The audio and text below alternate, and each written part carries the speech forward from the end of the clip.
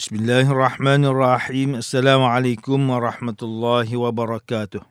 Innal hamdalillah nahmaduhu wa nasta'inuhu wa nastaghfiruh. Wa na'udzu billahi min shururi anfusina wa min sayyiati a'malina. Man yahdihillahu fala mudilla lahu wa man yudlil fala hadiya lahu. Asyhadu an la ilaha illallah wahdahu la syarika lahu wa asyhadu anna Muhammadan 'abduhu wa rasuluh. Allahumma salli wa sallim ala sayyidina Muhammad wa ala alihi wa ashabihi wattabi'in wa man tabi'ahum bi ihsan ila yaumiddin. A'udzu billahi minasyaitonir rajim. Ya ayyuhalladzina amanu taqullaha haqqa tuqatih wa la tamutunna illa wa antum muslimun. Amma ba'd. Yang berusaha Tuan Haji Ahmad Nazri Muhammad Yusof selaku penerbit rancangan tafsir Al-Quran dan seterusnya, sidang pendengar yang dirahmati Allah Subhanahu wa taala. Bersama saya Profesor Dr. Muhammad Najib bin Abdul Qadir, Pusat Kajian Al-Quran dan As-Sunnah, Fakulti Pengajian Islam, Universiti Kebangsaan Malaysia. Tuan-tuan, puan-puan, para pendengar yang dimuliakan, pada hari ini kita akan menyambung kembali rancangan tafsir Al-Quran bagi siri ke-29. InsyaAllah pada kali ini kita akan membincangkan mengenai pentafsiran ayat ke-35 surah Yunus. A'udzu billahi minasyaitonir rajim. Bismillahirrahmanirrahim. Qul hal min syurakaikum man yahdi ilal haqq. Qulillahu yahdi lil haqq. Afaman yahdi ilal haqqi ahaqqun ayyuttaba'a amman la yahdi. Amman la yahdi illa an yuhda. Fama lakum kaifa tahkumun. Bertanyalah wahai Muhammad, adakah di antara makhluk yang kamu sekutukan dengan Tuhan itu sesiapa dengan memberi petunjuk kebenaran? Katakanlah Allah jualah yang memberi hidayah petunjuk kepada kebenaran. Kalau sudah demikian, maka adakah yang dapat memberi hidayah petunjuk kepada kebenaran itu lebih berhak diturut? Ataupun yang tidak dapat memberi sebarang petunjuk melainkan sesudah ia diberi hidayah petunjuk? Maka apakah alasan sikap kamu itu? Bagaimana kamu sanggup mengambil keputusan dengan perkara yang salah yang tidak diterima oleh akal? Muslimin dan muslimat yang dirahmati Allah, Profesor Dr. Muhammad Quraish Shihab melalui kitabnya Tafsir Al-Misbah menyatakan pada ayat ke-35 surah Yunus bahawa pada ayat ini digunakan dua konteks yang berbeza mengenai petunjuk Allah Subhanahu wa taala. Konteks yang pertama ialah yahdi lil haq. Pada ayat ke-35 surah Yunus, pengarang menterjemahkan sebagai membimbing menuju kebenaran. Manakala konteks kedua pula ialah yahdi ilal haq, diterjemahkan sebagai Allah membimbing kepada kebenaran. Para ulama menyatakan bahawa dua konteks ini tiada perbezaan. Konteks ini jelas menunjukkan bahawa hanya Allah Subhanahu wa taala sahaja yang layak dan mampu membimbing manusia menuju kebenaran dan kemuncak kehidupan, iaitu syurga, dambaan manusia dan seluruh makhluknya. Sidang pendengar yang dimuliakan, Profesor Dr. Tengku Muhammad Hasbi As-Siddiqi menerusi kitabnya Tafsir An-Nur mentafsirkan ayat ke-35 surah Yunus ini dengan menjelaskan mengenai kaum musyrikin yang tidak menerima prinsip kehidupan bahawa seharusnya seseorang manusia mengikuti atau menyembah Tuhan yang mampu menjadikan alam, menciptakan setiap sesuatu yang ada di alam ini dan mengulangi penciptaannya itu.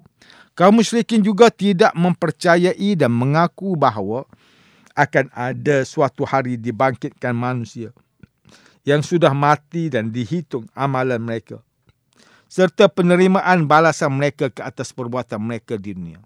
Hakikatnya Allah Subhanahu wa taala sahaja yang layak dan mampu memberi petunjuk kepada kebenaran kepada golongan yang Dia kehendaki menuju jalan yang benar. Hanya Allah Subhanahu wa taala sahaja yang mampu dan layak dalam mencurahkan nikmat-Nya kepada umat-Nya yang dikehendaki dan memastikan agar umat-Nya berada di dalam keimanan yang benar. Manakala Profesor Dr. Haji Abdul Malik bin Abdul Karim Amrullah atau lebih dikenali sebagai Hamka melalui kitabnya Tafsir Al-Azhar ketika mentafsirkan ayat ke-35 surah Yunus ini menjelaskan bahawa kedatangan wahyu Allah Subhanahu Wa Taala yang dibawa oleh Rasulullah SAW mengajarkan mengenai tauhid, akhlak, politik, malah mengenai asas kehidupan. Sudah tentu kaum musyrikin tidak dapat menjawab apabila disoal mengenai perkara yang mereka sembah, sama ada ia mampu menunjukkan kepada kebenaran atau tidak, kerana segala peraturan bagi penyembahan berhala sekalipun direka oleh pemuja sendiri. Mereka sekali lagi terdiam apabila dikatakan bahawa Allah Subhanahu Wa Taala mampu memberi petunjuk kepada manusia. Sedangkan patung berhala mereka tidak mampu untuk memberi petunjuk kepada kebenaran. Profesor Dr. Haji Zainal Arifin Zakaria melalui kitabnya Tafsir Inspirasi, ketika mentafsirkan ayat ke-35 surah Yunus ini menjelaskan bahawa Allah Subhanahu Wa Taala yang memberi bimbingan dan petunjuk kepada manusia. Maka wujudlah persoalan, manakah yang layak diikuti? Adakah bimbingan Allah yang Maha Kuasa atau selainnya yang lemah tidak berdaya? Tuan-tuan dan puan-puan yang dirahmati Allah, demikianlah tafsir bagi ayat ke-35 surah Yunus menurut pentafsiran oleh para ulama. Ayat ke-35 surah Yunus ini menjelaskan mengenai kejahilan kaum musyrikin yang enggan mengikuti dan menyembah Allah Subhanahu Wa Taala. Mereka tetap menyembah dan mengikuti patung-patung berhala seperti nenek moyang mereka yang tidak mampu memberi sebarang petunjuk kepada kebenaran. Walhal hanya Allah Subhanahu Wa Taala yang mampu memberi segala petunjuk kepada kebenaran. Muslimin dan muslimat yang dirahmati Allah, ayat ke-35 surah Yunus ini memberikan peringatan kepada kita supaya mengikuti segala perintah Allah Subhanahu Wa Taala dan mempercayai bahawa hanya Allah Subhanahu Wa Taala sahaja yang layak memberi petunjuk kepada kebenaran. Antara kebenaran dari Allah Subhanahu Wa Taala ialah Al-Quran yang diturunkan kepada Nabi Muhammad sallallahu alaihi wasallam untuk diajarkan kepada seluruh umat manusia. Di dalam Al-Quran terdapat segala perintah, petunjuk, kisah-kisah terdahulu, akan datang dan macam-macam lagi. Petunjuk yang Allah Subhanahu Wa Taala berikan sudah cukup bagi manusia memanfaatkannya supaya menjadi panduan untuk menuju kepada jalan yang benar. Allah Subhanahu Wa Taala berfirman dalam surah Asy-Syura ayat 52 hingga 53, A'udzu billahi minasyaitonir rajim. Wa kadzalika auhayna ilaika ruhan min amrina ma kunta tadri mal kitabu walal iman walakin ja'alnahu nuran nahdi bihi man nasha'u min ibadina wa innaka latahdi ila siratim mustaqim siratillahi alladhi lahu ma fis samawati wa ma fil ard ala ilallahi tasirul umur. Dan demikianlah kami wahyukan kepadamu Muhammad Al-Quran sebagai roh yang menghidupkan hati perintah kami. Engkau tidak pernah mengetahui sebelum diwahyukan kepadamu apakah kitab Al-Quran itu dan tidak juga mengetahui apakah iman itu. Akan tetapi kami jadikan Al-Quran cahaya yang menerangi. Kami beri petunjuk dengannya sesiapa yang kami kehendaki di antara hamba-hamba kami. Dan sesungguhnya engkau wahai Muhammad adalah memberi petunjuk dengan Al-Quran itu ke jalan yang lurus, iaitu jalan Allah yang memiliki dan menguasai segala yang ada di langit dan yang ada di bumi. Ingatlah, kepada Allah jualah kembali segala urusan. Firman Allah Subhanahu Wa Taala dalam ayat yang kedua surah Al-Baqarah, Dzalikal kitabu la raiba fihi hudal lil muttaqin. Kitab Al-Quran ini tidak ada sebarang syak padanya tentang datangnya dari Allah dan tentang sempurnanya. Ia pula menjadi petunjuk bagi orang yang hendak bertakwa. Nabi Muhammad sallallahu alaihi wasallam bersabda, "Taraktu fikum amrayn lan tadhillu ma tamassaktum bihima kitab Allah wa sunnata nabiyyih."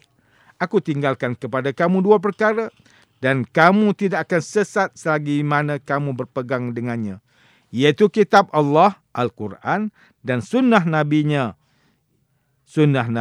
sallallahu alaihi wasallam. Hadis riwayat Imam Malik. Allah Subhanahu wa taala juga berfirman dalam surah Al-Isra ayat ke-9, Inna hadzal Qur'ana yahdi lillati hiya aqwam wa yubashshirul mu'minina alladhina ya'maluna as-salihati anna lahum ajran kabira. Sesungguhnya Al-Quran ini memberi petunjuk ke jalan yang amat betul, agama Islam, dan memberikan berita yang menggembirakan orang yang beriman yang mengerjakan amal soleh, bahawa mereka beroleh pahala yang besar.